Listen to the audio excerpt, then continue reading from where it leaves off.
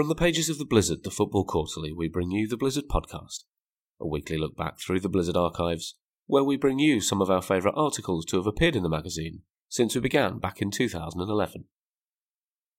As an added bonus this week, this is the second half of our Q&A discussion held at Edinburgh's Signet Library on Thursday the 25th of May. The panel of Jonathan Wilson, Jonathan Liew and Jonathan Northcroft was hosted by football writer Daniel Gray. We're going to move to the topic of Brendan Rodgers.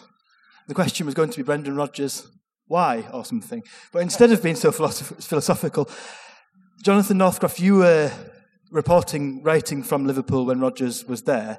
With this season at Celtic, is he rehabilitated now?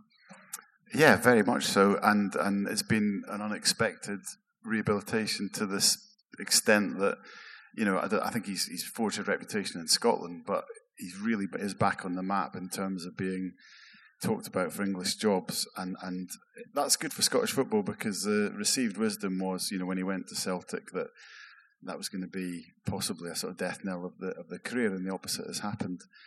I was actually thinking about Brendan when we were talking earlier about the cult of managers, because it does seem to me that he's introduced that a little bit up here, that he's very much played on his kind of his cult of personality.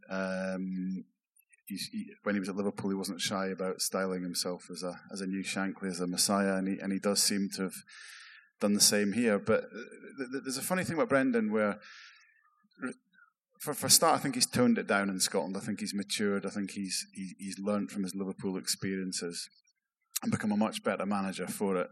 There's still a slightly sort of cheesy element to him at times, or at least that we see in public. But knowing people that work with Brendan, knowing players and knowing members of staff at Liverpool, one thing that always struck me about him was how much he inspired the people around him. So even when he was being called, you know, David Brent, that's not the impression that people at Liverpool had. Steven Gerrard loved him. You know, Jamie Carragher was having him, as the Scousers would say. And to win over two kind of sort of older, cynical players like that always impressed me. And as I say, I know people that have worked for a long time with Brendan and have been sort of very devoted to him. So I think he really does have something, and that's just talking about his personality. I think as a football coach, he's very interesting. He's become. I've seen an evolution from being somebody that was trying to, I think, copy Barcelona a little bit, be sort of Pep Guardiola light when he was at Swansea, and then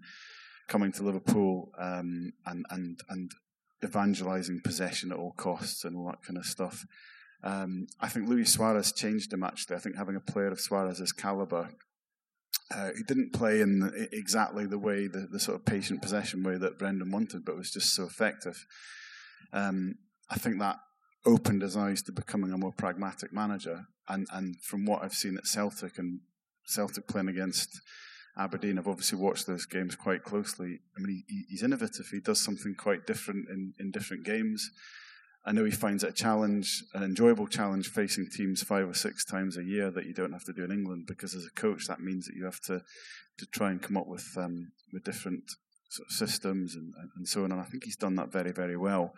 I like how he's championed young players here. I mean, the Kieran Tierney, Callum McGregor, Armstrong sort of triumvirate that he's developed there. I think that's really important. That's fantastic for Scottish football, and he looks to me now like somebody who's comfortable in his own skin. He never quite, and it's very hard for Liverpool managers, but he never quite was able to wear the cloak of Shankly, even though he styled himself as that.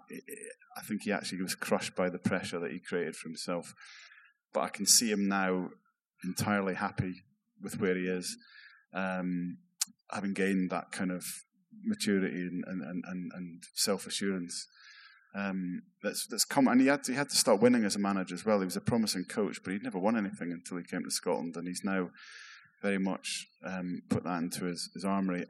And I think it's really important that, you know, I'm sure Rangers fans might not agree, but I think it's important for Scotland that he stays for another year, because he does create attention south of the border. He does help sell our game outside Scottish shores. And he's just doing interesting things. He's developing good players, and I know that the challenge that he set Celtic when he arrived was, you know, we've already won 5 titles in a row, but let's try and win better. Let's try and win differently. And I think that's really clever, like a coach that can find a way to be ambitious, even when you come into a winning environment. So there's really interesting things going on with him at the moment.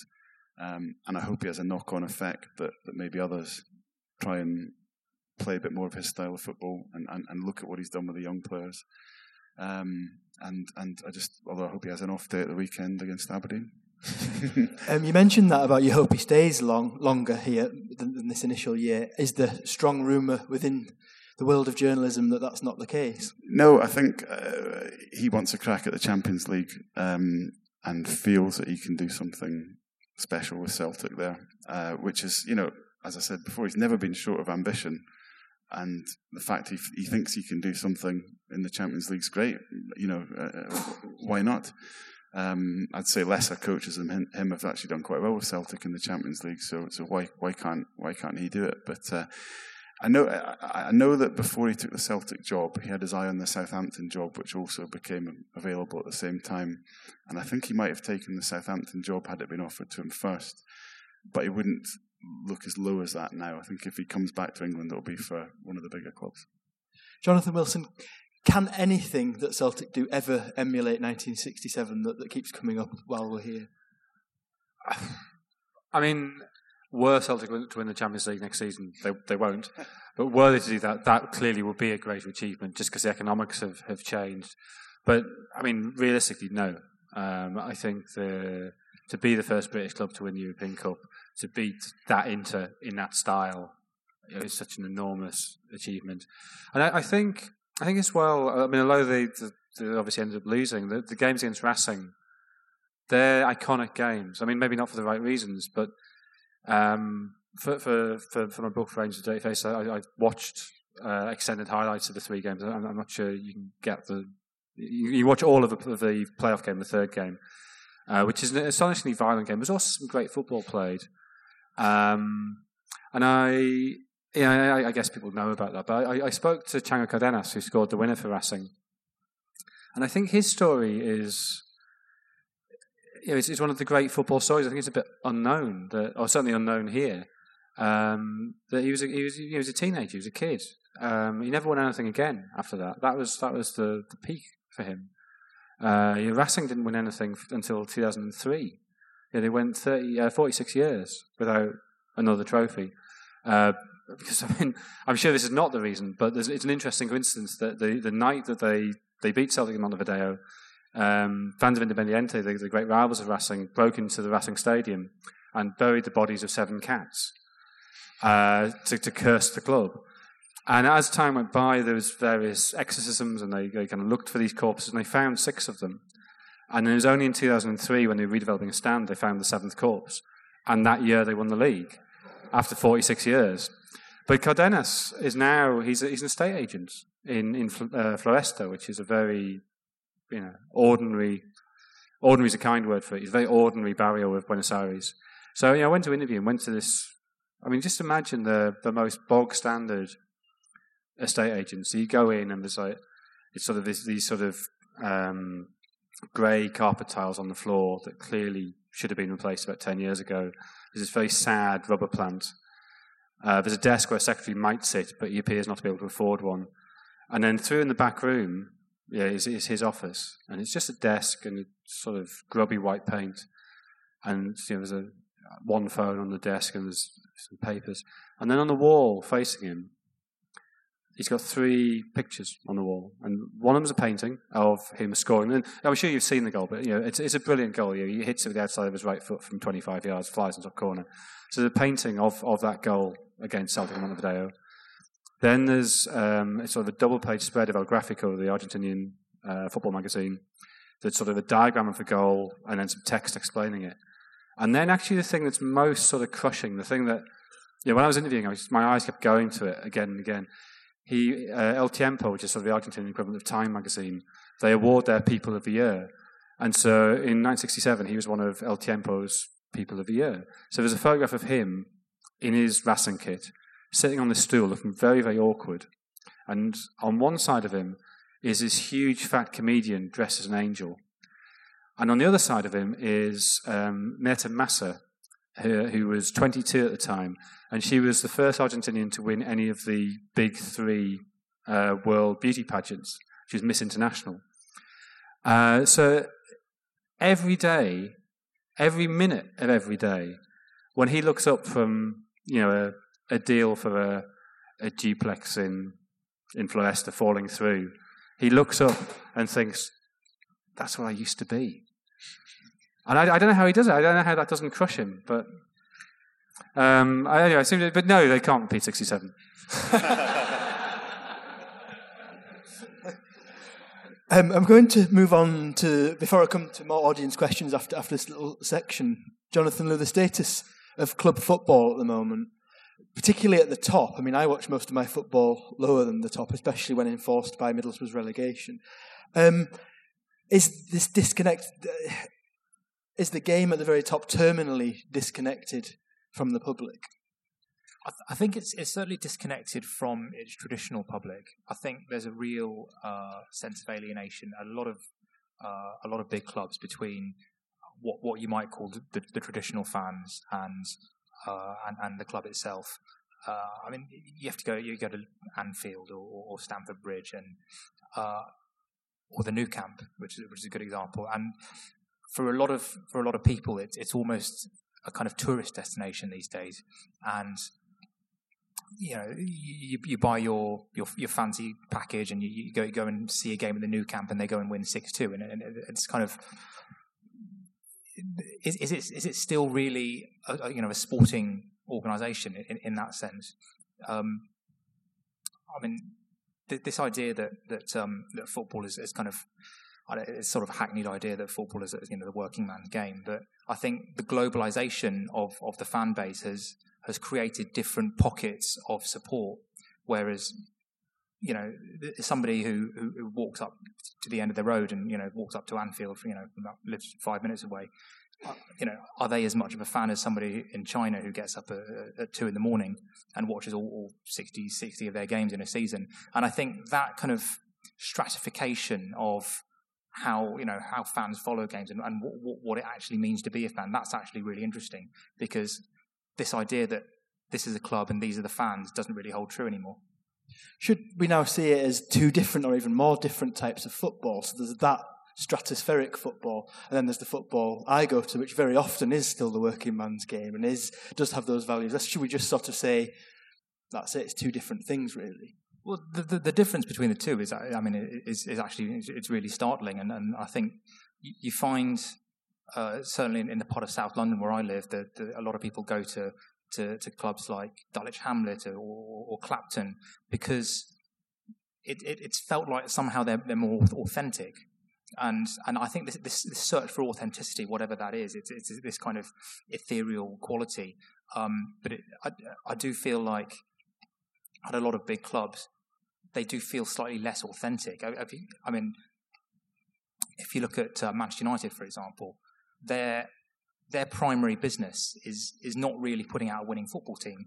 It's providing a kind of, a vessel, as it were, a vessel, an advertising space for, other companies or, to sell their brands. And in that sense, it's more like a kind of a telenovela or a media organisation than a football club. I think I've gone on too long there. I mean, not at all. Could there be a sort of extinction-level event, such as a match-fixing scandal, a doping scandal, that really stops that march in its tracks? Or is the Premier League monster unstoppable? And where next for it? A game abroad, 2 games abroad, what? I think it's unstoppable. I think it was explained to me once by a sort of TV markets expert that live sport is pretty much the only thing now that you can get people to sit down and watch in real time on a television anywhere in the world. Everything else, whether it's quality drama, films, whatever we consume now online, we consume at our own pace. We do, stream everything and we do it when we want to. But football's the one thing where you can, across the globe, you can get people in a time and place, and you can make sure that they're watching. And the value of that for advertisers is incredible, and because English football, the Premier League, has won the lottery and become the preeminent league in the preeminent sport that is doing this thing that nothing else in the world is able to do, I think makes it a global force that's only going to sort of increase in power. And then I think also, if we're talking about alienation, I think society is changing a bit as well. If you look at music as being our other great sort of national entertainment, well, gigs have become very sort of corporatized events. I was a student in this city where when Nirvana came and played in quite a small venue, and I couldn't be bothered going that night because Pixies were coming the next week, and I've cursed myself for it ever since. But the very notion of a band like that, who weren't at their peak at the time, but they were big, and they were playing down in the old venue beside the railway station. It just wouldn't happen now. It would be an O2 Arena job. It would be, very sort of corporate tickets and all that kind of stuff. So I think our tastes are changing, and football, again, is at the front of that. The only way it's going to change is if supporters decide that they want it to change. But the other thing I see is fans celebrating money. I see supporters, far from being bothered about Paul Pogba's wages and the money that his agent gets, actually shrugging their shoulders and almost being proud Manchester United supporters that we can afford to pay this. That somehow makes us better than other clubs. So it's almost as if fans want this to happen, which puzzles me, baffles me a little bit. But until fans, us, the public, are the only people that can change it. I don't see that happening anytime soon. Okay, we come to the audience now, please, for further questions. Just near you, Vincent, to your left, and then I'll come to you, sir, at the front. Question for Jonathan Wilson. In Inverting a Pyramid, you discuss how football tactics are basically cyclical, how basically an idea that came up in the 80s is, for example, Carlos Bilardo's 86 Argentina team, how that back three they had is now basically Antonio Conte's team, and how basically the same solutions just keep coming up over and over again. What do you see as being the next tactical idea that was a solution to that, to be redeveloped and come up with a solution to what teams are doing now? Do you see us going back to 4-4-2, big long ball up, get it in the mix, or do you see that coming back into fashion? I'm not sure I necessarily agree that Conte is a repeat of Bilardo. Obviously they both play a back three, but I think there are differences. But anyway, to address the more major part of the question, I think often with a tactical innovation, the solution to it, I think the way tactics develop are you set out a proposal. This is a way of playing that is working. How do we stop that? And then when you work out a way of stopping it, you work out a way of getting around the stopping of it. And so, is it cyclical or is it sort of more dialectic? I think it's probably more dialectic. So I guess the question is, how do you stop a 3-4-2-1, and why has that been so successful in the modern age? I think the reason it's been successful is actually it's sort of a couple of things that have gone together. One is the nature of modern fullback, that they're not really defenders. They're wide players who cover the whole flank, and that means you don't really need wingers. And so if you do that, where you actually need cover is you need an extra central defender. So a back four now is really a back two with these two wide players that get on. So you make that back three. It's got a little bit more security there. And then the other issue, and this goes back to Brendan Rodgers actually, something that he did at Liverpool. The sort of two creators, which at Chelsea you've got Hazard and you've got Pedro, and that's very difficult for opponents to pick up. But even if you have two holding midfielders there, those players have such freedom to pull wide, to find space. If you think of 4-2-3-1 as being the sort of general default before this season in the Premier League, if you're playing a 3-4-2-1 against that, the little pockets of creative space that you can exploit are sort of in front of the opposing fullbacks, to the side of the holding midfielders. They're not really in the zone of the centre back. It's not obvious he picks them up, and so that's why a huge number of teams, I think 17 teams this season in the Premier League, have tried playing with a back three, because people have realised, actually, there's no obvious solution to this. So, how do you combat wing backs? You play wing backs. So you've seen teams. I think 11 teams this season have played a back three against Chelsea. And that they tend not to win because Chelsea are better at it. They've got better players and more used to it.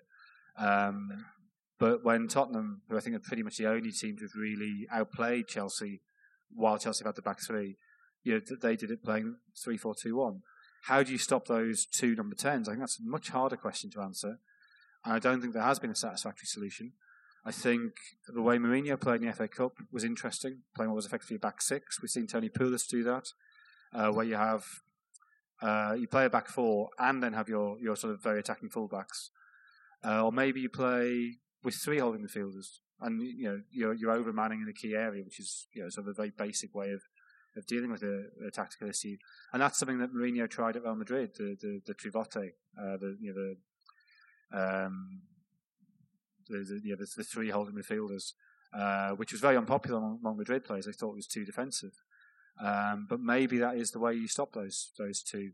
So the short answer is I don't know, but there's some possible paths football might go down. Okay, we've got a questioner at the front who was second there.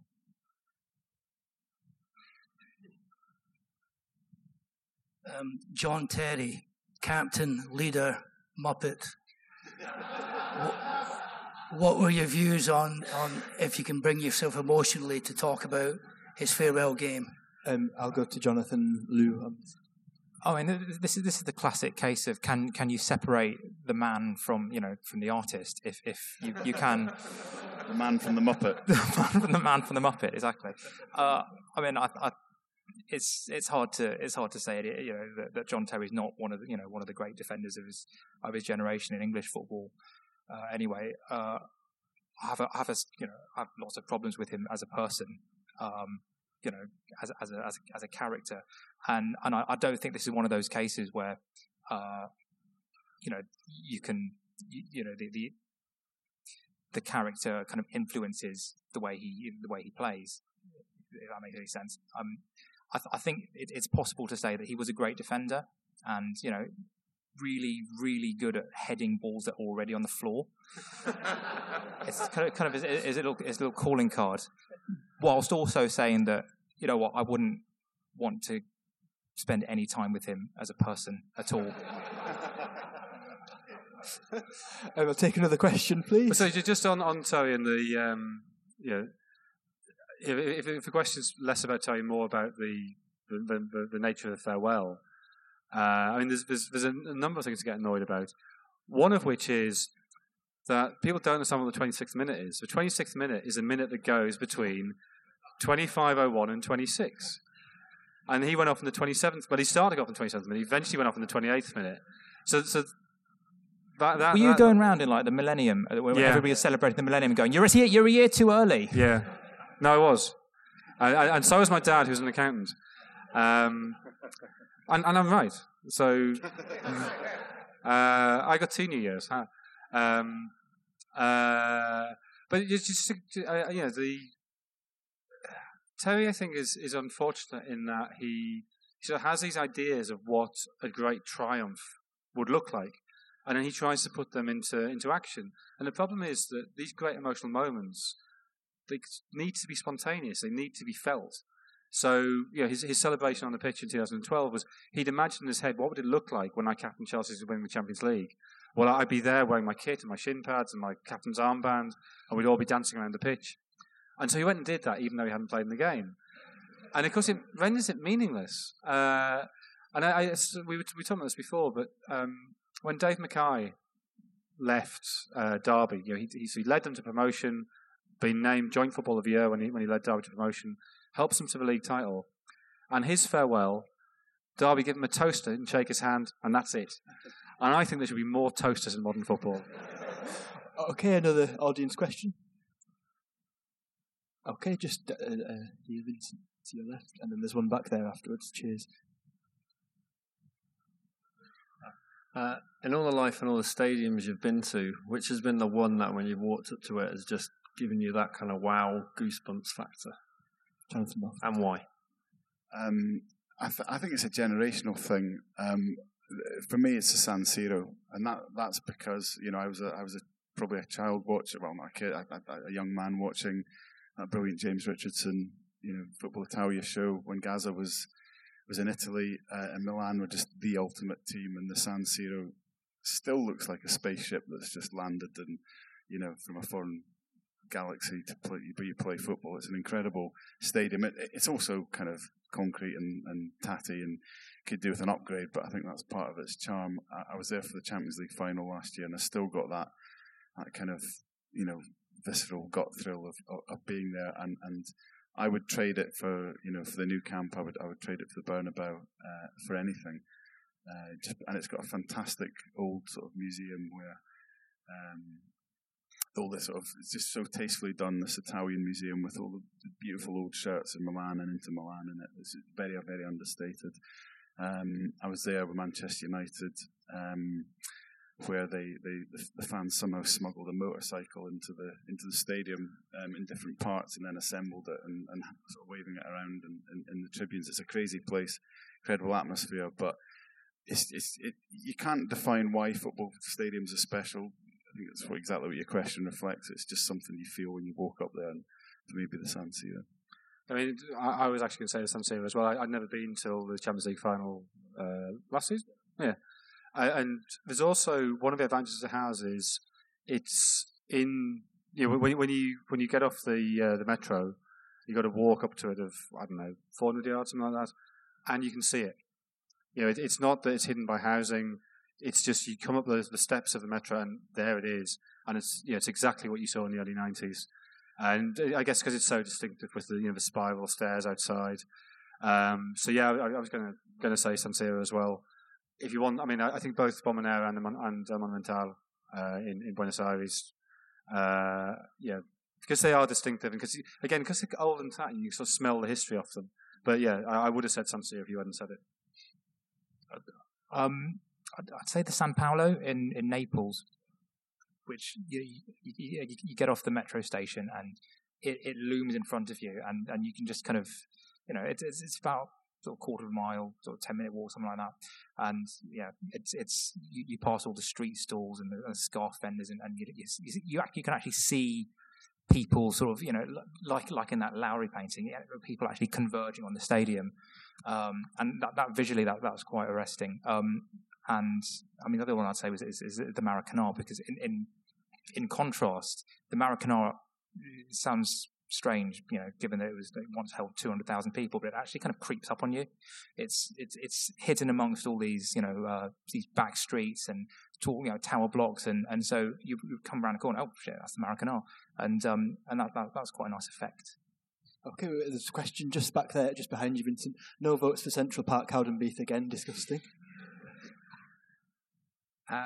Will the decision in the medium or longer term to give a Champions League spot to Europa League winners ultimately help the trophy? Because basically the Champions League's really dull these days, whereas teams in the second, third, fourth tier of Europe actually wanted to win the trophy rather than a spot in the Champions League. I didn't quite get the Champions League. Sorry, I think it went a bit quieter. Did you get that? I did, sorry. Yeah. It's a really interesting point and something I guess I hadn't really thought of too much. It did give the Europa League a kind of presence from an English point of view that it hasn't had before. I think this was the year it stopped being, Thursday night football joke. But you're right, because that doesn't reflect how the rest of Europe has seen that trophy, particularly the Spanish and the old Eastern Bloc clubs. I instinctively don't like, any kind of linking between the Europa League and Champions League. The Champions League clubs going into it when they get knocked out of the group stage, and the getting your place in the Champions League because of it. But the only thing I'd say is that if you're going to hand out Champions League spots for somebody that's finished fourth, well, at least to me, winning the Europa League is a bigger achievement than that. Anything for me that stops us just focusing on one or two tournaments, because obvious bias to an Aberdeen fan, but I loved the Cup Winners' Cup. I thought that was just a very logical tournament, because the best team at cup football domestically then played against the best European teams at cup football, and the winner was quite obviously the best team in Europe, forget the European Cup. So, but I think back then we had 3 brilliant European trophies, and the Super Cup had a respect that it didn't have. It doesn't have these days. It was over 2 legs, and it really meant something. So anything that gives the Europa League presence, I suppose I've contradicted myself about twice now in this answer, because I hadn't thought about it before. Maybe if it's done one thing, it's sorted out the English attitude towards the Europa League anyway. Maybe it'll help English football get up to speed with the rest of Europe and respect the trophy properly. It kind of falls into what I describe as what I call the goal music fallacy. And the idea is you'll have been at a football game where the goal is scored and they play music afterwards. The implication being that the goal is somehow not enough of a celebration. It's not enough of a reward, and it therefore has to be followed by music. If the Europa League was worth winning in its own right, then giving an extra prize at the end of it kind of devalues it, which is why I'm also against giving a Champions League place to the FA Cup winners. If it's worth winning in its own right, it doesn't need that extra prize. Okay, another audience question, please. We've run out of audience. Oh, there's one. My voice went desperate. What's the panel's view of the situation where players seem to be able to gang up to get rid of managers? I'm thinking of Chelsea last year with Jose Mourinho, and this year at the beginning of the season with Leicester and Claudio Ranieri, which I find really quite despicable, but some wiser people may have another view. Jonathan, because Leicester was mentioned, I'll come to you. Yeah, okay, so I agree with you in principle. It's not something I like to see. I think player power and the loss of authority from anyone towards players, most of all coaches, is something that's probably damaged the game. Players are their own little brands and companies, and you can't touch them. So from all of those points of view, I'm with you. But from the specific Leicester point of view, being quite close to that situation, and knowing the players and knowing the reasons for the club's success in the first place, in some ways I would say it was the opposite, that perhaps Claudio Ranieri ended up being the individual in all of that was acting for Claudio Ranieri and maybe not for others. And I don't mean that in any particular political way, other than that I think he won his trophy. He made changes to something that really did work at Leicester, which was something where the whole club pulled together. It was a very democratic club under Nigel Pearson that he took over, where everyone had a say. The sports science guys were allowed to define the training schedule. The players had a say in it rather than just the manager. There was a sort of collegiate approach towards scouting, lots of days off, lots of trust involved. And after winning that title, I think Claudio then started trying to do things his way, and there was a sense, I know, among the players that Claudio persona that we loved in the media and probably the public loved didn't necessarily go down so well in the dressing room, because you got this guy with this kind of comedy act that became a little bit tired with the dilly dongs, that it seemed to be more about advancing him than the players. I know those players, and I think they're actually by and large a very admirable, very good bunch of individuals. And it came to a situation where it had broken down, and you can't sack 25 players, you can sack a manager, and that was the sort of real politic of it.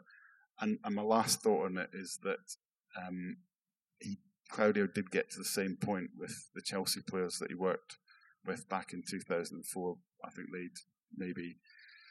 Well, look at his management history. His management history is a fantastic achievement for a year, and then it tends to tail off. So I think what happened to him at Leicester was just a pattern that's followed him throughout his career. Jonathan Wilson, player power a new thing? Up to a point. I mean, obviously, the end of the Italian transfer system has given players greater power, but I mean, you as a Middlesbrough fan will know that Wilf Mannion went on strike to try and get moved to Oldham in 1947. So players have always tried keeping it topical for me and you. Yeah, Wilf Mannion reference for the teenagers. So I mean, it's part. The fact that players can force managers out is part of a much wider trend. Of that players are just more powerful. That players expect to move during their careers. Very few players would end their career. Very few players would join a club's youth ranks and then still be there age 35. There's an expectation you play for 3 or 4 clubs, and nobody sort of sees a 3 or 4 club career as being making you a journeyman or something who's necessarily difficult or anything like that. It's just the way it is. That the finances of the game encourage that there is a very obvious food chain, and players obviously benefit from signing on fees, and so do agents. But also, the life of the manager is shorter, so it's possible to oust the manager. It's possible to create that pressure much earlier. I know Martin Samuel often talks about this at West Ham, that they got relegated under John Lyall. Nobody thought John Lyall should be sacked. John Lyall was just the West Ham manager. Sunderland did a similar thing. It wasn't, Sunderland have had 11 relegations in my lifetime. And it's only recently that sort of necessarily meant the manager gets sacked. Even when they got relegated under Peter Reid in '97, it was, the players aren't really good enough.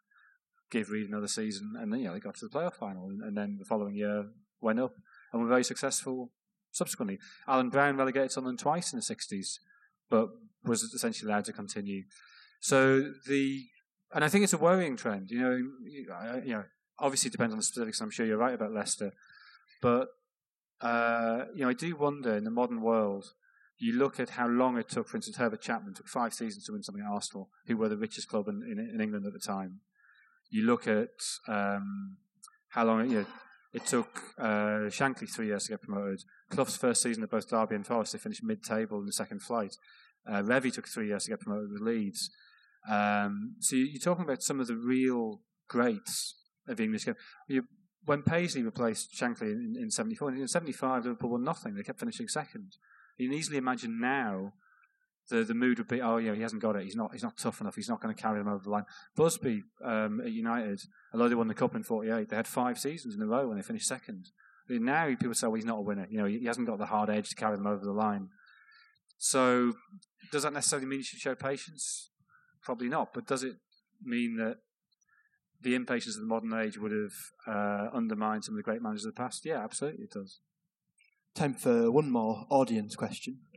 First up was, I might just squeeze 2. I'm a Hearts fan. I'm currently living through the new regime of Ian Cathro in charge with director of football above him. The man next to me is an Arsenal fan whose manager's doing everything they can to fend that off.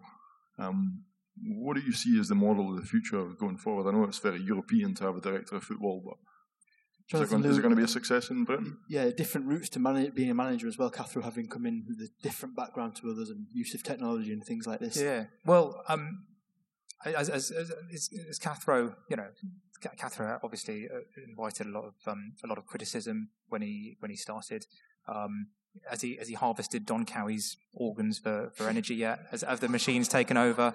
Are they are they all hooked up to giant treadmills? And so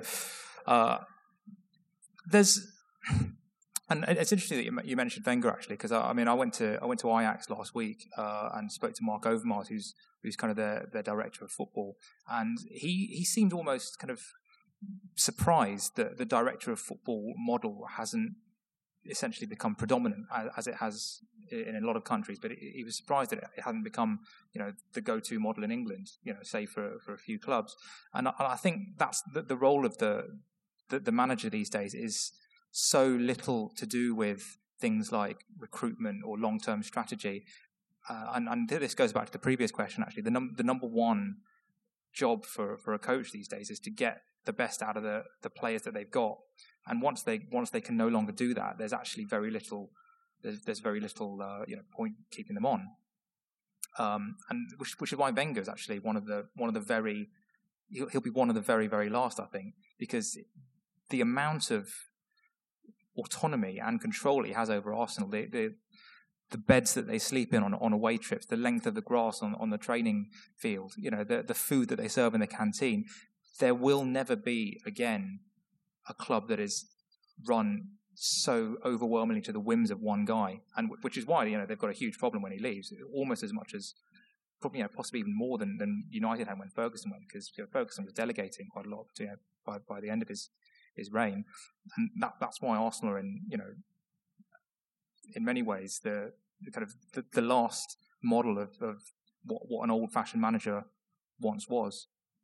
I'll try and be quick on it as well, but I think if ever a club needed a director of football right now, it is actually Arsenal, because they've got the biggest sort of changeover they're going to have in probably in their history when Wenger leaves. So they obviously need somebody that's going to come and plan for that, but also kind of harvest the knowledge, because I know that one of the problems that Man United had when Fergie left was running that gigantic club.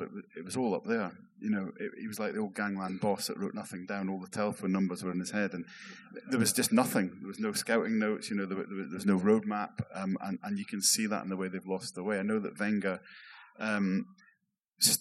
Wenger used to be seen as at the forefront of sports science, and of course time's caught up with him, and he's been bypassed, and he still writes down players' kind of physical performance in a little notebook.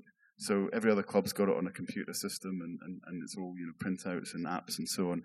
Wenger will open up his little black book and say, "Well, I see that you did this in training today," and he's sort of annotated it. And of course, the problem with that is that once he leaves, then he takes a notebook with him, and it goes. I think directors of football are the way forward. It was explained to me once by Martin Yole that the problem we misunderstand them in Britain, because what we tend to do is we have a chairman appoint both a manager and then separately appoint a director of football. And he said, the way it should work is that one appoints the other. So either the manager recruits the director of football to help him with transfers, or you have the director of football who recruits the manager, but there's a sort of buy-in. So they depend on each other, so they have to work together.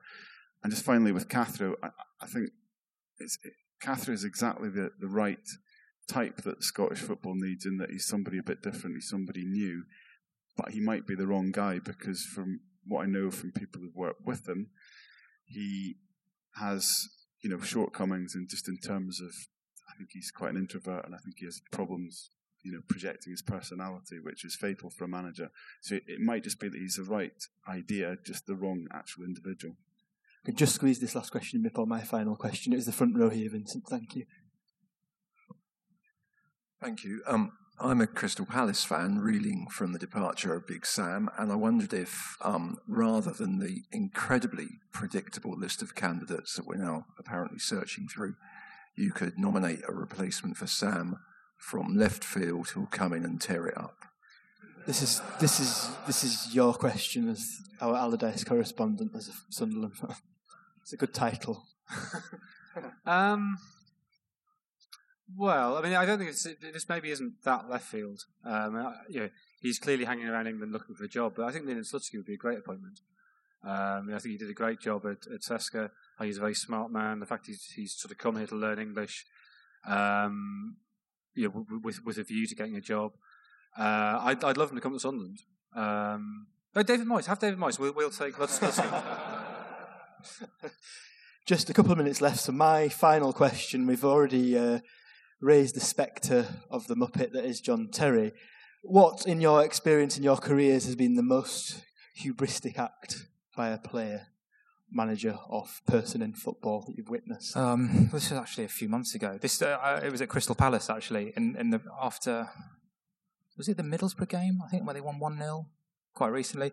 Anyway, he's doing his press conference like Big Sam, explaining exactly how much of a genius he is, and in every single dimension, and so he's in a good mood. He swaggers off, and in the press room at Crystal Palace, there's a plate of pies which they put out at half time for the pudgy journalists like ourselves, and he sees the plate of pies, and obviously you can see the thought process going in his head. That's a pie. I like pies. I want a pie. Goes over, picks up a pie, But this is the thing, it's now sort of 30, 45 minutes after the final whistle. The pies were put out at full time, so at half time, and they're now tepid at best. So it takes a bite, it goes, oh, that's not very nice. Goes to the bin and spits it out into the bin. and that's how I, if it is, to be the end for Sam Allardyce, that's how I like to remember him. Jonathan Northcroft. Well, Dan, you've written a lovely book about the delights of modern football, or football generally, and I haven't actually finished it yet, so forgive me if this is one of them that's in the back end of the book. But for me, one of the delights is meeting footballers in a supermarket, or just seeing footballers with their shopping. I always love that. I was delighted recently to find that Leonardo Ajoa uses my local Sainsbury's in Leicester. It was just a brilliant moment. Thought I've arrived now. I used to see Mascherano in this supermarket that I lived near in Liverpool, who would always sort of walk around with, it's exactly as you'd expect. It was frozen burgers, it was chips, potato waffles, sort of that's the kind of stuff he ate. But the hubristic act was El Hadj Diouf, who also used that supermarket. And, it wasn't enough for him to have a gigantic sort of blacked out 4x4 with the personal number plate Dioufy written all over it. And it wasn't enough for him to, ignore the normal parking rules and just park in, the parent and child bit of the disabled bay. He used to park that 4x4 at the door where the trolleys are, to the point that the doors would actually be permanently opening and shutting because he was in this. Dioufy's in town. Dioufy's in the supermarket. Carl Court was banned from a Tesco in Newcastle for. I actually feel Carl Court had a very domineering. I don't know if it's his wife or partner, but she persuaded him to try and jump the queue in his Tesco. And apparently there's this long argument where she's going, I can't do it. And eventually she persuades him to, at which he gets banned from Tesco for life. But that's not what I was going to say. Just a quick show of hands. Has anybody heard of David Rush, the former Sunderland striker? One person.